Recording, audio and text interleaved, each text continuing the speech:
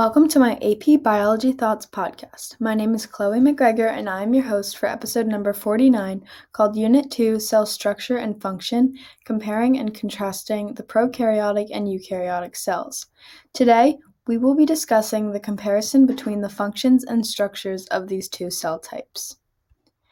The main difference between prokaryotic and eukaryotic cells is the presence of the nucleus and other internal membranes.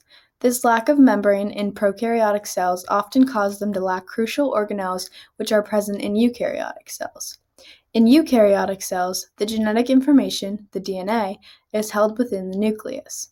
In a prokaryotic cell, the genetic material is carried on a singular piece of DNA which is attached to the cell membrane, and there is no enclosing membrane, which causes the genetic information to come into direct contact with the cytoplasm. This whole system is called a nucleoid, a concentration of DNA. Overall, the main difference is the presence of membrane-bound organelles in eukaryotic cells and absolutely no membrane-bound organelles or a nucleus at all in a prokaryotic cell. Going more in depth, prokaryotes are ultimately unicellular organisms. In contrast, eukaryotic organisms can be unicellular, but eukaryotes are the building blocks of larger organisms. Two examples of prokaryotes include bacteria and archaea.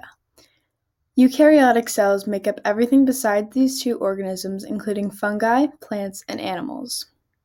Specific similarities between the organelles present in both prokaryotic and eukaryotic cells is that they both contain a plasma membrane, ribosomes, cytoplasm, and DNA. Although they carry genetic information differently, it is important to remember that they both still have it. It's also important to understand the origin of these two different cells and how it came about that they have different contents. According to the endosymbiotic theory, it is believed that two or more prokaryotic cells living in a symbiotic relationship with each other ultimately evolved into the mitochondria present in only eukaryotic cells. One prokaryotic may have engulfed another, which would create an enclosed membrane for the new organelles that were being created by the presence of two prokaryotic cells. The endosymbiotic theory is very critical to the evolution aspect of all living things. Because two prokaryotic cells were able to work together in their own beneficial way to make a eukaryotic cell, which now make up all living things besides bacteria and archaea, is very significant.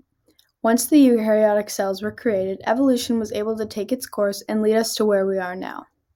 The creation of the membrane-bound nucleus in eukaryotic cells make a huge structural difference and made complex evolution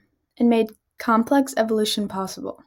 Overall, both prokaryotic and eukaryotic cells play a major role in the biological world, but it is especially important to appreciate how the eukaryotic cells were created and how evolution took place after this occurrence.